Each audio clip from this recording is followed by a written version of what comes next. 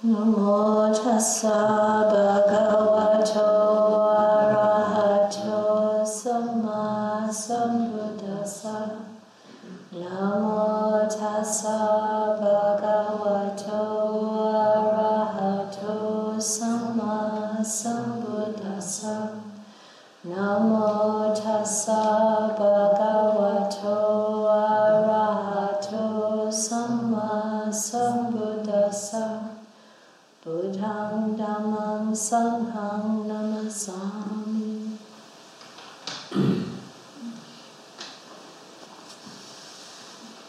It's a very traditional way of starting a Dhamma talk. Kind of gets the mind in the right frame. That knowing that really it's all the Buddha and the Dhamma. And anyway. And, that's just one way of infusing your life and what you're doing with Dhamma. When I think about this idea of how do you bring Dhamma into all aspects of your life, it's kind of like there are various ways you can approach it. Tonight I thought I'd look at two kind of aspects of this. One is kind of like talking about like a day in the life of a noble disciple. What does that look like? And you'll probably see aspects of your own day, your own practice in this description.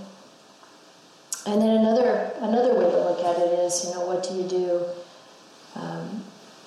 in the exceptional times? So that day in the life of might be kind of the ordinary things, and then what about the exceptions?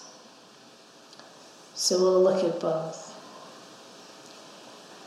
So when I think about, okay, noble disciple, first of all, I would encourage you to think of yourself in that way, as I've mentioned before. And, what's the first thing you think of when you wake up in the morning? This is something that I've thought about often. It started when I was in ministry training many years ago. And the teacher there said, what's your first thought? Well, of course, it varies. Sometimes you're just shaking off a dream or immediately tuned into something going on in the body, or maybe the mind is active right away on something that's coming up. But we might want to intentionally turn our attention to the Dhamma at that moment of waking up.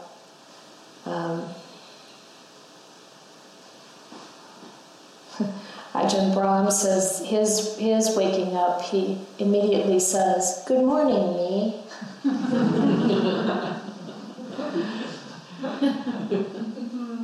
He's very good at trying to encourage all of us to be a good friend to ourselves. And this is an aspect of Dhamma, that kindness right off the bat. To the person who's most immediately present, that would be you. and then it's setting the day on a good trajectory, I think. And of course, when you're in the monastery, whether you're a lay person or monastic, you're staying at the monastery, there's a devotional practice almost every time first thing. So first thing, at Imravati, there was one novice nun who would just grab her bed sheet, wrap herself up, and go to the temple. When you're wearing white, it doesn't look much different.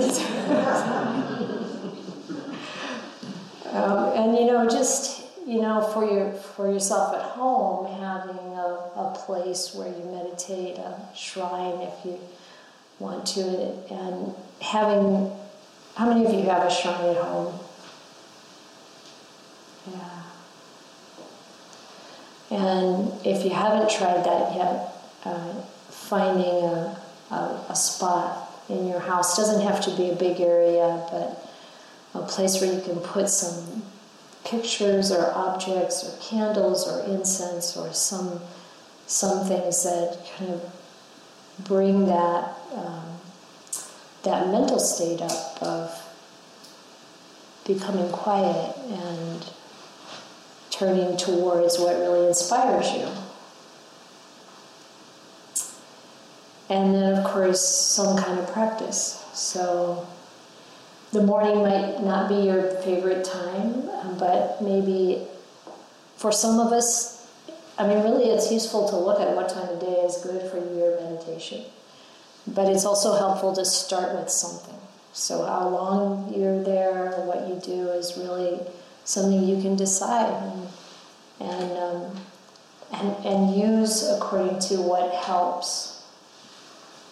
So one person told me that she started repeating the 5 precepts every day in the morning. And it really had a huge impact on her life. And, many of you might chant something or just sit, or it's not just, obviously, sitting without any kind of specifically devotional practice, but see what helps your mind come to the Dhamma. And sometimes we don't want to. And there's a little passage in the middle-length discourses in the midst of the shorter discourse on the mass of suffering. And the Buddha said that even though a noble disciple has clearly seen with proper wisdom that sensual pleasures provide little gratification, much suffering and despair, and that the danger in them is still more, as long as they still do not experience rapture and pleasure that's apart from sensual pleasure, apart from unwholesome states, or something more peaceful than that, they still might be attracted to sensual pleasures. So, we may not want to sit and meditate because we really haven't experienced so much of the benefit yet or the joy of it yet.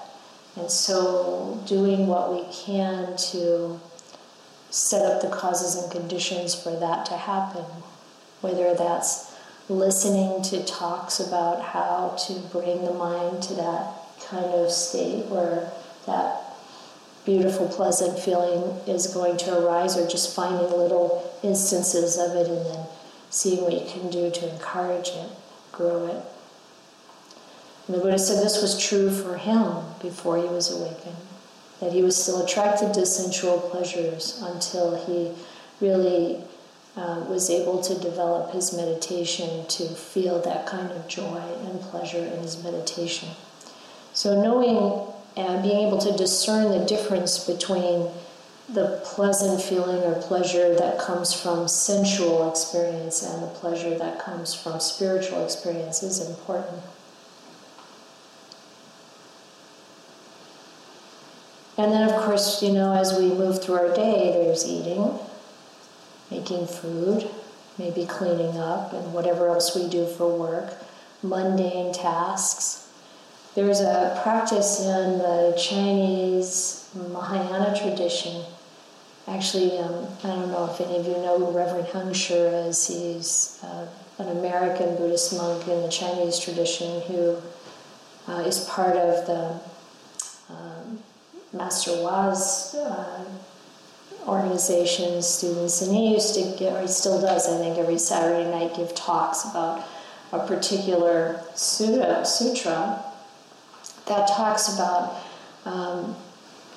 the bodhisattva, for us we'd call it the noble disciple, having some kind of thought of, some kind of mental suggestion or thought about each thing that they do, I'm brushing my teeth, and what would the Dhamma reflection be? I'm going to going to scrub away the defilements, or I'm going to wash these dishes, and when I do, I'm going to like clean away any kind of greed, or whatever. Like you can tell that somebody like wrote this and kind of made a reflection for the various basic things that you do. What do I want to bring to my mind? And in the Theravadan tradition, of course, we'd encourage, well, maybe some of that comes right out of the suttas. Like some, this is how you should train statement of the Buddha, or this is a way to orient the mind. And then, the Buddha encouraged us to be mindful even when we're doing all kinds of things, using the bathroom, like walking from here to there, and whatever kind of basic things, simple things we might be doing through our daily life. So we might find ways to do that, to encourage the mind and bring our mindfulness to the fore. One of the things that we do that comes from the Buddha, is to reflect on the basic needs of life, the 4 requisites, the Buddha said. I really found it interesting when I was a layperson to discover this teaching of the Buddha, because I was, as you might know, I was a software engineer, and I was living in Silicon Valley in Palo Alto, and my life was kind of hectic in certain ways, and it's kind of a stressful line of work sometimes. And it's everything but simple. And so I was really interested in, like, how do you live a simple life? And this teaching, when I first started visiting a monastery where my son was a monk in Thailand, I found really interesting. And we put it in your chanting packet. So how many of you are familiar with this chant on the 4 requisites? A couple. Okay, let me find the page. You'll probably find it before I will. It's toward the end. 35, page 35. We have it here in Pali and English.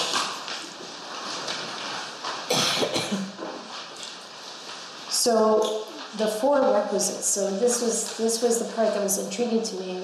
What do we need in life? What are the real basics? And the Buddha said, well, you need clothes for warmth and for modesty.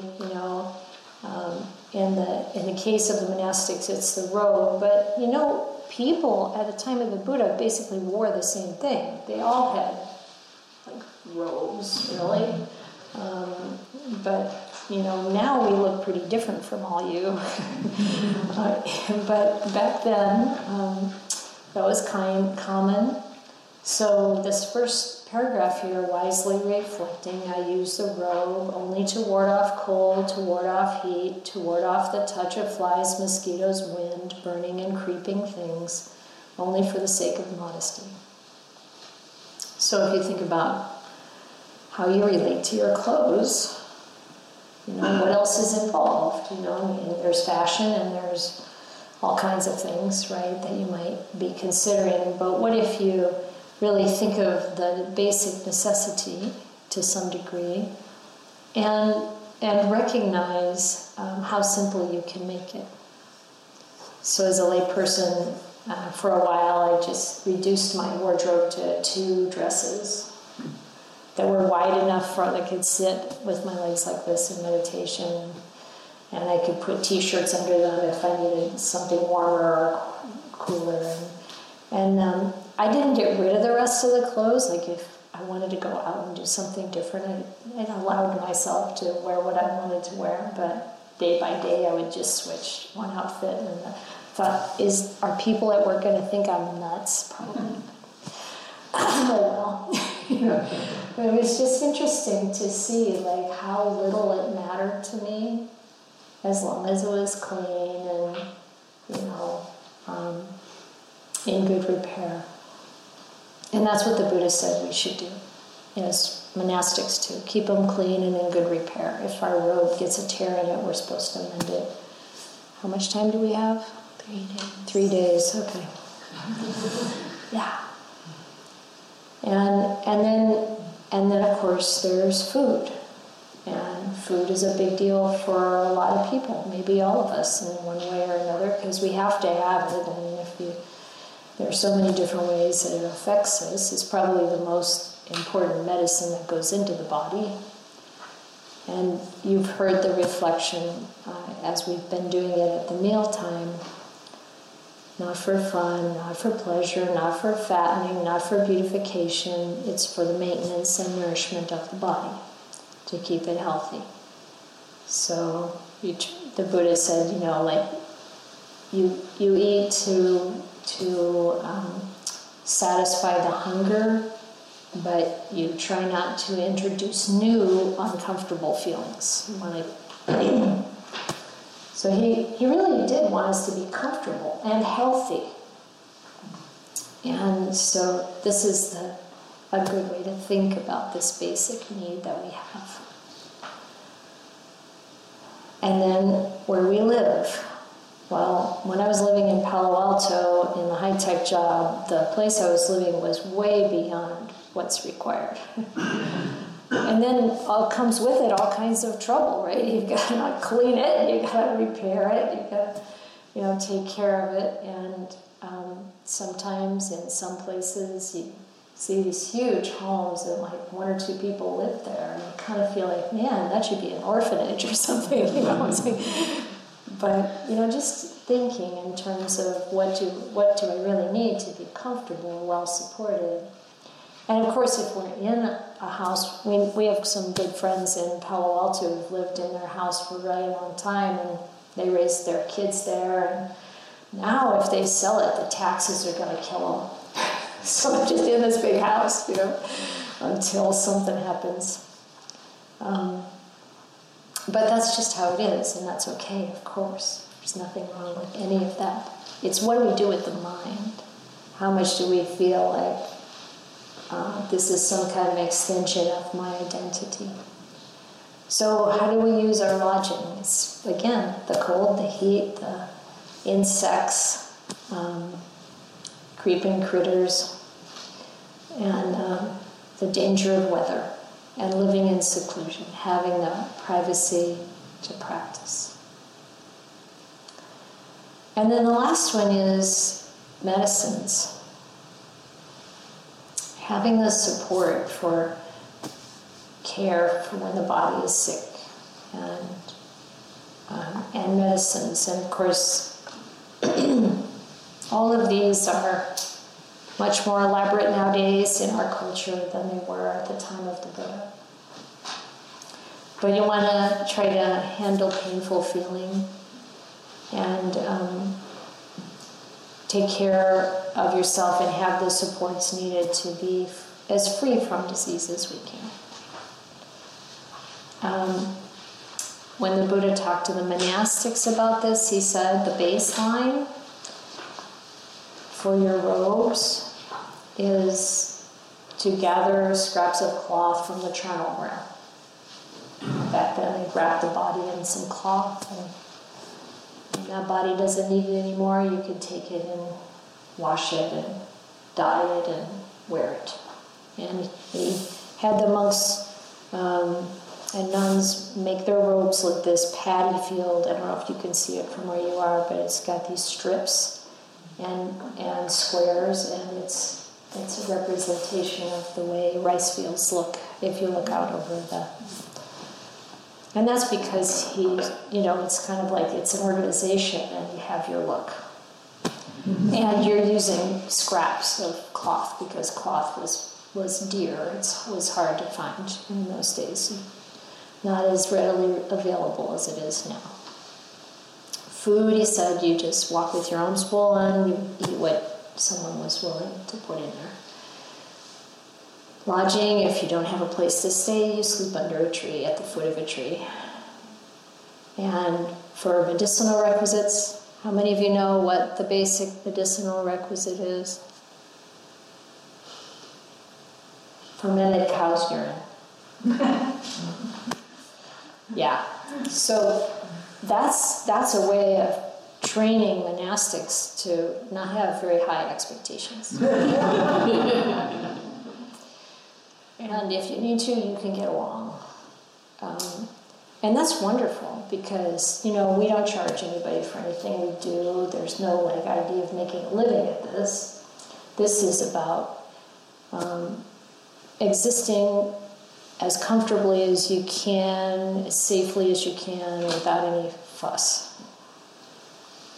And as a layperson, it felt to me I can really simplify my life. We don't really need so much. And of course, it's good for the planet. And we can share a lot of things. We can pass things on to others if they're not things that we love and use and really find helpful. So just some thoughts, and this is all very practical, but the Buddha was very practical. And he really looked at every aspect of life. We have rules about what you do when you defecate, urinate, do anything. It's just about anything. We have 311 rules, and he pretty much covers it all. And it's helpful. It's this is how you infuse Dhamma in your life. You do life carefully, supporting a kind of ease that helps you to practice. And this, as you're going through your day,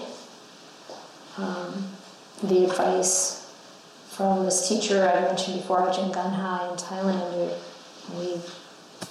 we visit and find extremely helpful, is to be happy and at ease. How can you be happy and at ease through your normal day? And he said, really bring mindfulness. He says sati, samadhi, and panya into every moment. That's mindfulness, and samadhi is the stillness of mind, the one-pointedness of mind. And you ask yourself, well, if I'm going around doing daily things, what does that look like? Samadhi in the present moment, not just when I'm sitting to meditate. And then panya, wisdom. And the wisdom the Buddha defines wisdom in different ways, in different suttas, because, applying wisdom means that you're solving the problem that's arising in a way that is really leading towards the benefit for you and for others, or both. We often talked about that. When you're mindful, you're present, your heart is oriented with kindness, and you're clear, then you know what's good for you, what's good for others, and what's good for both. And this is a beautiful way to live. When we're not keeping the 5 precepts, we don't know what's good for us, what's good for others, and what's good for both. We often are confused about that. But all of these aspects of the practice really help to support us to know that and to do it, to follow through. One of the things that many of you have heard me talk about before is another thing that Ajahn Ganha talks about, that make everything you do a gift. Think of it as a gift. Whether you're cleaning the toilet or you're, making food, even for yourself, think of it as a gift. You're giving this body a gift to take care of it. If we're doing things for our household, our community, or we're working, instead of thinking about, I do this because they pay me, think of it more like, I'm giving this as a gift. If we make everything that we do, if we think of everything that way, even like driving a car, you're letting someone else come in front of you as a gift. You're being careful. That's a gift. You're considerate. It's a gift. And even when we think good thoughts, like what we think about through the day. If we're wishing, well-being for people we know and even people we don't know, and you're checking out at the grocery store and you look at the person who's checking you out, you talk to them a little bit, and it's a gift, and it's beautiful. I always found stopping at the toll booth. I used to drive to the other side of the bay for work, and then every day I'd go through the toll booth, and back then people were in the toll booths, and that's got to be a tough job with all those fumes and all that kind of repetitive, man. And I thought, take off the sunglasses, turn off the radio, and say hello. And it's nice. I mean, there's a change that happens in the heart when we pay attention and care. And we can do that. We can infuse our life with these kinds of attitudes and look at the simple things and see how we want to do them.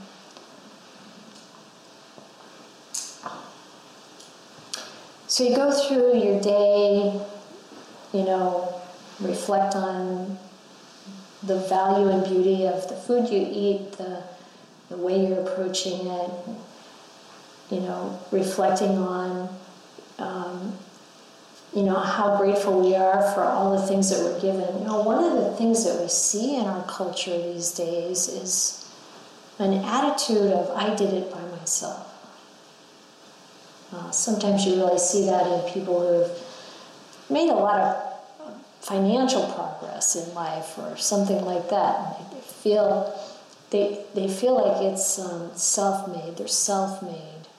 But actually in our culture, nobody's self-made. We rely on so many layers of infrastructure all the time, and we rely on what other people have given us all along the way in life. From our parents to our teachers to our friends to the people who pick up the garbage to, and you can think, oh, well, we live in a transactional society where, we pay the garbage people and therefore we have the right to whatever. That attitude is really corrosive. And if we recognize that there's so much that comes to us out of the generosity and kindness and being responsible, people being responsible, and being decent, that we really can, reflect on these things and lift up our own hearts. Be happy with life. Yeah, it's a mess. Samsara, it's a mess. And we both chuckled a little bit on one of the intake forms. Somebody wrote, let's see, I even wrote it down. Oh, yeah. That question where it said, describe any present circumstances that might make it difficult for you to meditate or whatever. It says, well, aside from war, global warming, a rise in hate crimes, and ongoing COVID, nothing special. Thank you for that. You know who you are. It's like, yeah, no kidding. I mean, it's a mess. And there's so much, that we would love to move in a positive direction. And there are some things we can do, of course. And it starts really with how we care for our own mind, our own practice. That's really where we gain the empowerment. Like Ayya was saying last night, protecting our mind and empowering our mind. And this really, and this morning, the reflection on choices, these are the things that go into making our life beautiful, a really beautiful gift to others and to ourselves, and a kind of development that we can really appreciate in our life. So one of the things that you might consider doing at the end of the day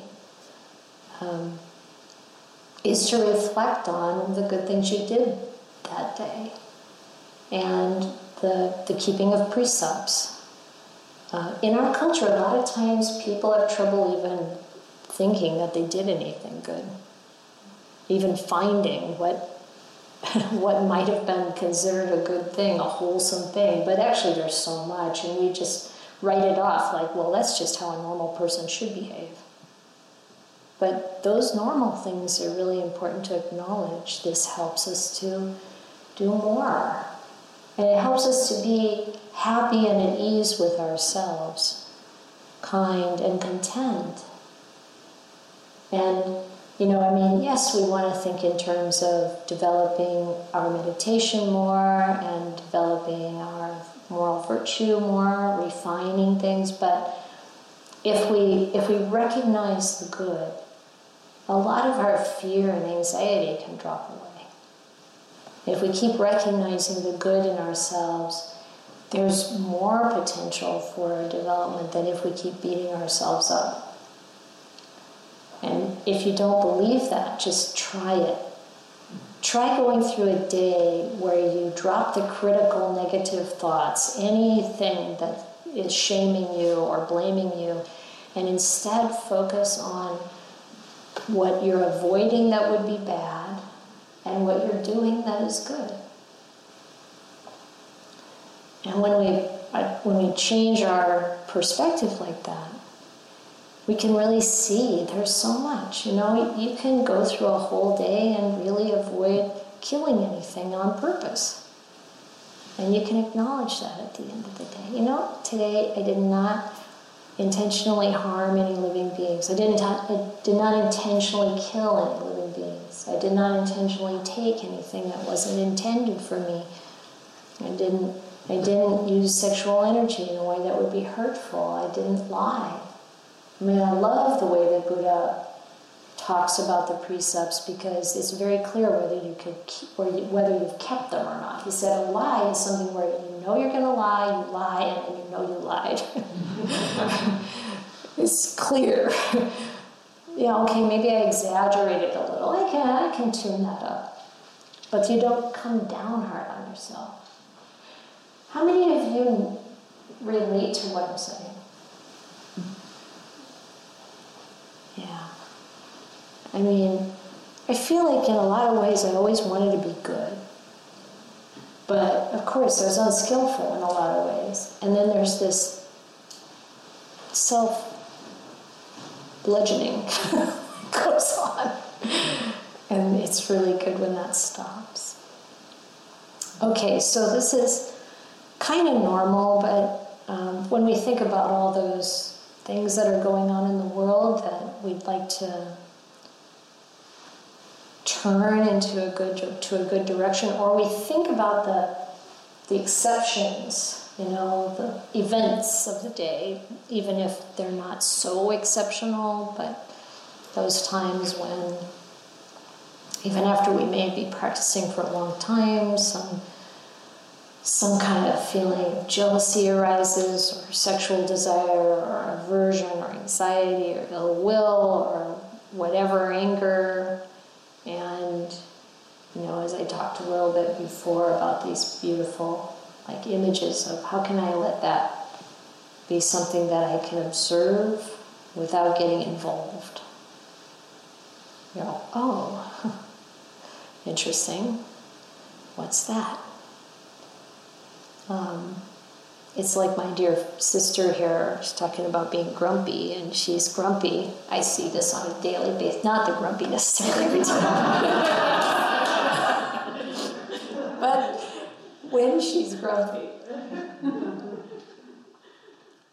she will talk about how she feels, and then she'll laugh at it. And it's like, that's this distance, yeah, there's that feeling, but I don't have to take this so seriously. I don't have to be in it. I can just be with this feeling and know that this is not really that important. Feelings come through and they go by again. Am I fairly representing you? Sure. Okay. But it kind of is every day.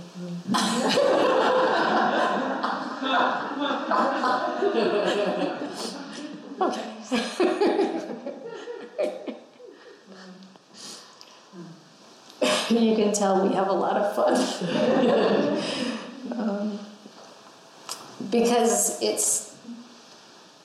it's really useful to be able to look at what we're experiencing and realize that this is what people experience all the time. This is not just me.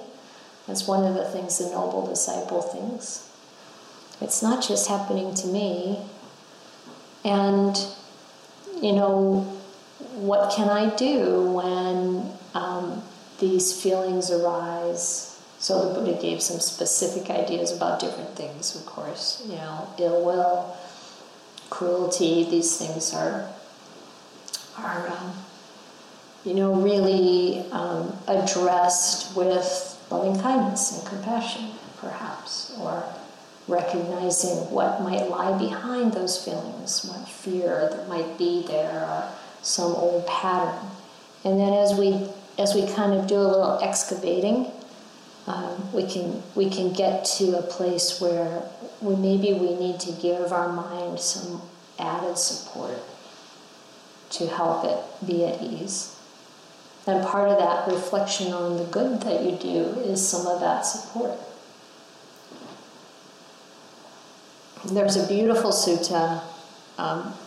Anybody who knows me has probably heard me talk about it. It's called effacement, which is actually kind of an interesting word. I had to look it up. It's a rubbing away. It really means you're like erasing your defilements. And it's in the Middle Length Discourses. It's number 8. And it goes through 44 different things that the Buddha says, like, others will be cruel, but we're not going to be cruel here. That's how it starts. That's how the list starts.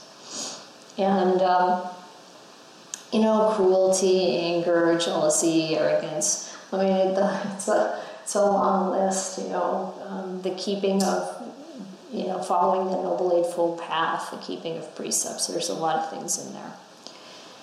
And the Buddha gives this way to work with each of them. Like, how do you change that habit? Change that pattern? How do you find the way around it? He says you go around it just like if you're crossing a stream and there's a way across, but it's really dangerous and difficult. But instead of going that way, you go by a different way where it's an easy crossing where you can just walk through. And it's like, okay, what does he say about anger? He said the way that you avoid the dangerous crossing of anger is by non-anger. Sounds like, what? How do I do that? But if you think about what is non-anger, it's not some positive, it's not like love, it's not like kindness even, it's just the absence of anger. It's easier to get to in some ways. It's like, what is it like if I set this anger aside and I can bring myself to non-anger and then proceed with the situation. And the more that we do that, he goes through this list 5 times, I think, in this sutta, because it's first like acknowledging that these things are things we don't want to do. And then it's like turning our attention to really having the intention to not do them. And then you're practicing the opposite. And then you're refining that and continuing to do it. And finally, that thing doesn't even come up in you anymore. It's like really the way to erase it, rub it away. And this is part of our daily practice of Dhamma. Dhamma really fits in everything we do. Every mental state, every situation. And as we learn about the different tools that the Buddha gave and the different approaches and the different ways of looking at things, we are living in a way that's got mindfulness and calm, clear clarity of samadhi and wisdom infused in everything, moment by moment. And when we catch those moments where that's not our orientation, we learn how to turn it around again. And it works. And one of the things that we've already heard some about, the Brahma Viharas, is another big player in this. I don't know if you already said, but Ayya's been saying that she heard that like Arahants are always abiding in one or more of the Brahma Viharas. That makes sense to me. I don't know we don't know if we've ever seen that in the scripture. But it makes sense because these are the divine abidings. This is an elevated mental state that is so beautiful and safe. There is in the suttas like the advantages of metta, and one of them is that, well, it doesn't matter, but it's like you're safe when you're in that kind of mind state. And today we were asked to talk about what's called the near enemy and the far enemy of these Brahma Viharas. I see some heads shaking, you know. There's a lovely little book called Broad View, Boundless Heart. I think you can find it downloaded from the Abhayagiri website. It's just, I think, for the 4 talks, 2 by Ajahn Pasano and 2 by Ajahn Amaro. And I think maybe the first one, it's all about, you know, the Brahma Viharas from one angle or another. And Ajahn Pasano talks about this idea of the near enemy and the far enemy in that book. And if you look at metta, you know, when you're talking about the far enemy, it's kind of the state that it overcomes. You know, like metta really overcomes aversion, irritation, anger, ill will. But then there's something that's like closer to metta, but it's also toxic or dangerous, an enemy, the near enemy. So when metta goes a little bit off and is not really metta, it could be something like affection or really having some kind of an attachment. So, you know, these boundless states, these divine abidings, they don't have any greed involved. They don't have, we have to be careful to keep the self out of it.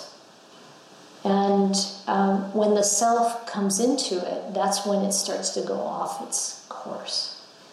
So when we feel upset because something's not going the way we want it to go, we're not engaged, we're not in the Brahma Vihara, we're off into a near enemy.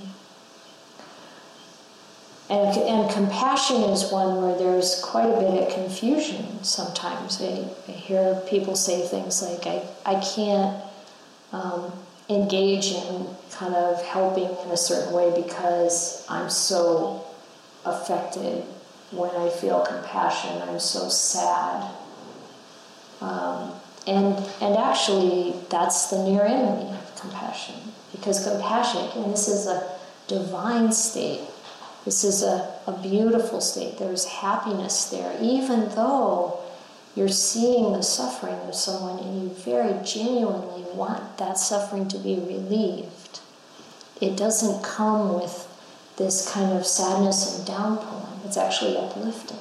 All of these Brahma Viharas are uplifting. So when we notice that we are suffering along with someone else, then it's a little bit off, it's off track, and it's really important to take care of ourselves, to look at what is it that I want to have be different? What is it that's not healed inside myself that needs some attention and care so that I can let go and not have this attachment, this craving, this clinging.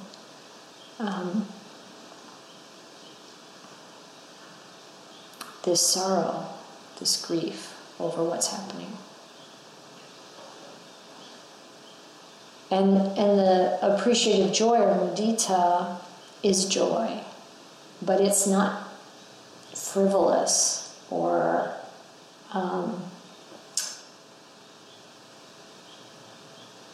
sometimes like some kinds of merriment or a little lose their mindfulness. Mudita is not like that. Mudita is it's beautifully pure and really delighting in the good in someone's life or in your own life.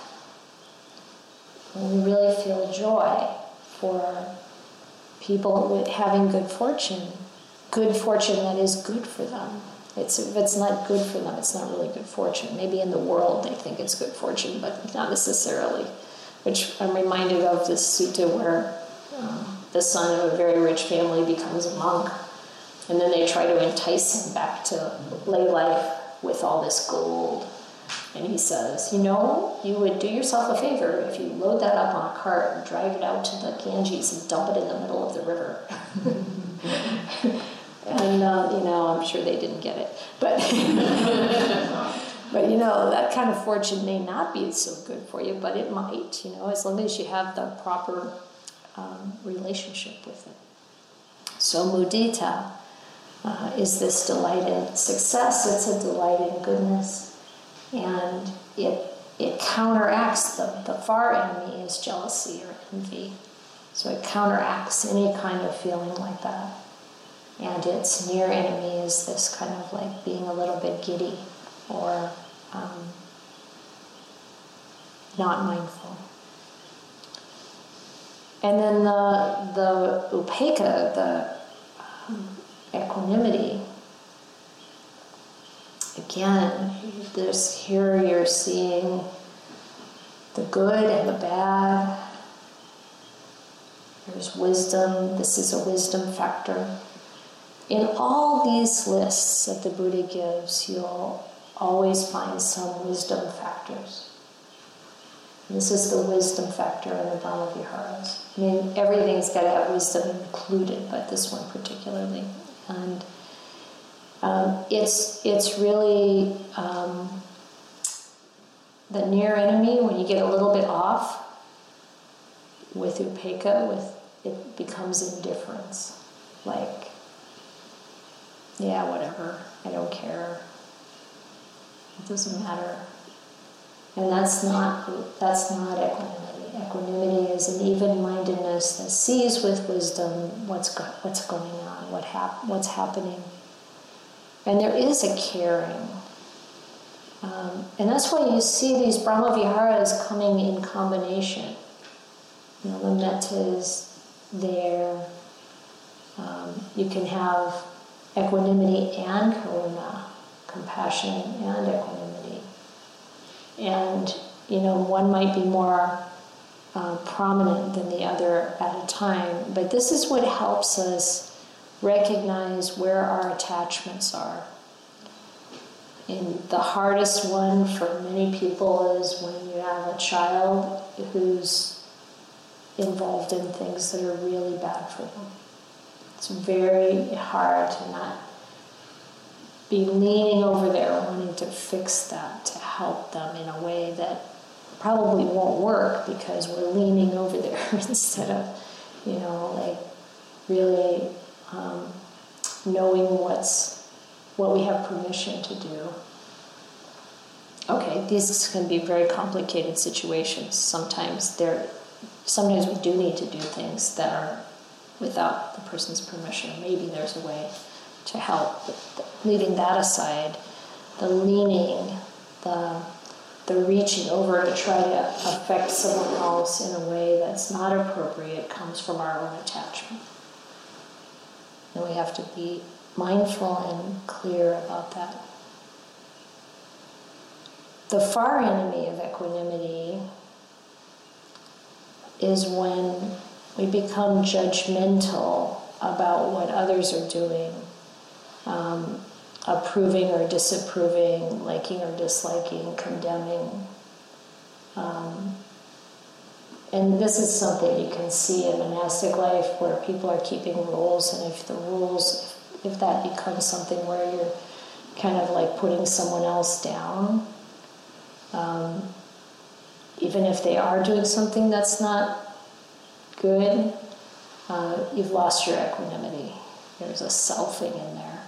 So all these enemies, the enemy to these beautiful states has a selfing involved in it. See, some kind of me and mine, my ideas, my relationship with this person, my superior, whatever, it's off. And then we look at that and we notice it and we take care of it.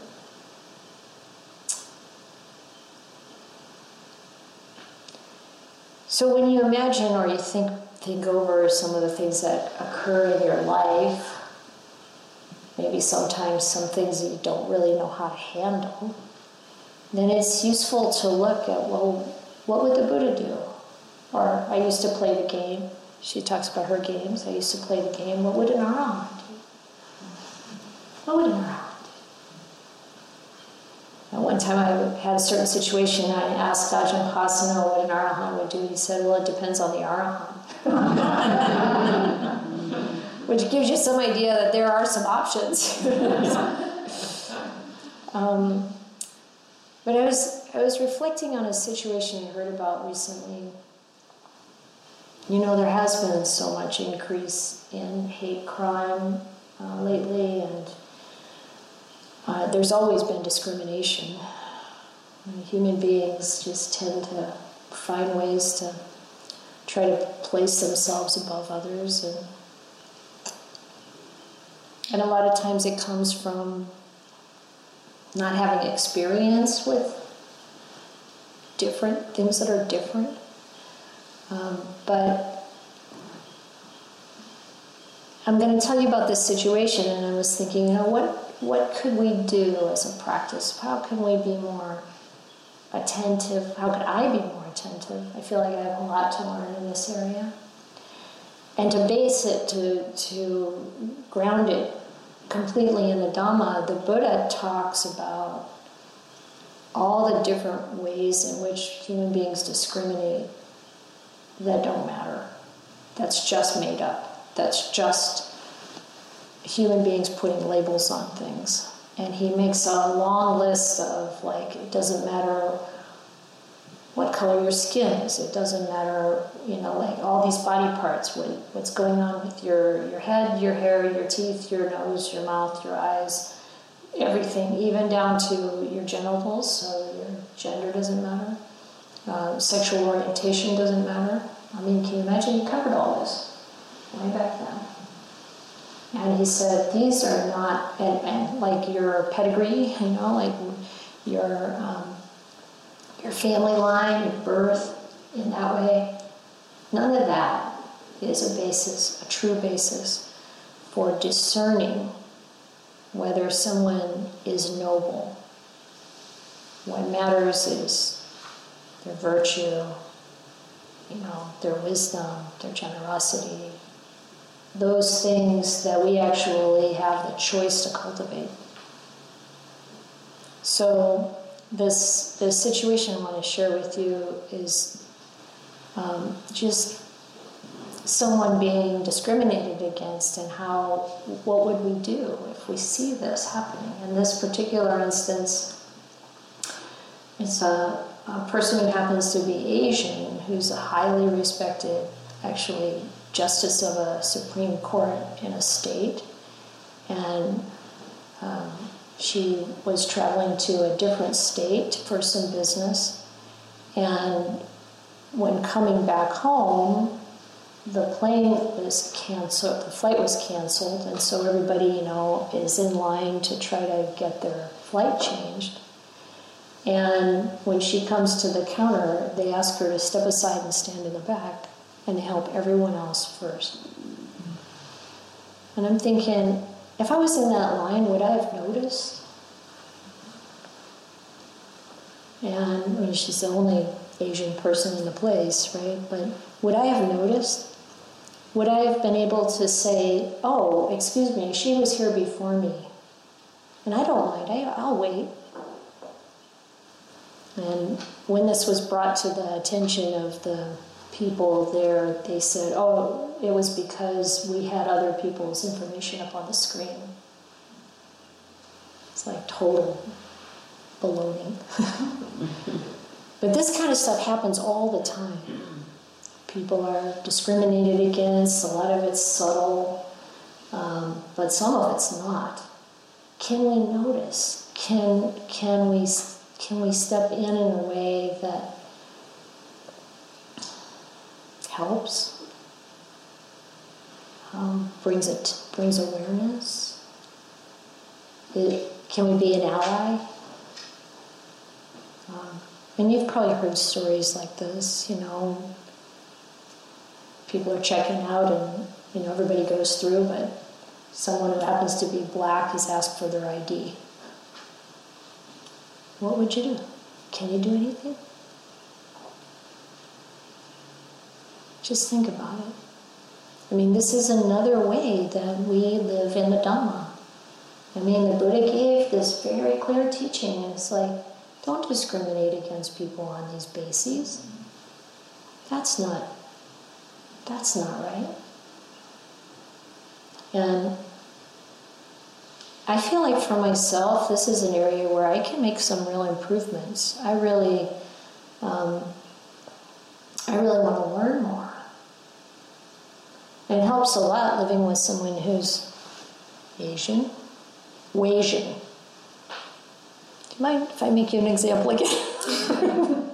Here. There's all kinds of subtle and not so subtle discounting. And it's like, when are we going to wake up and take care of each other? And just some food for thought. Thank you for listening. To learn how you can support the teachers and Dharma Seed, please visit dharmaseed.org/donate.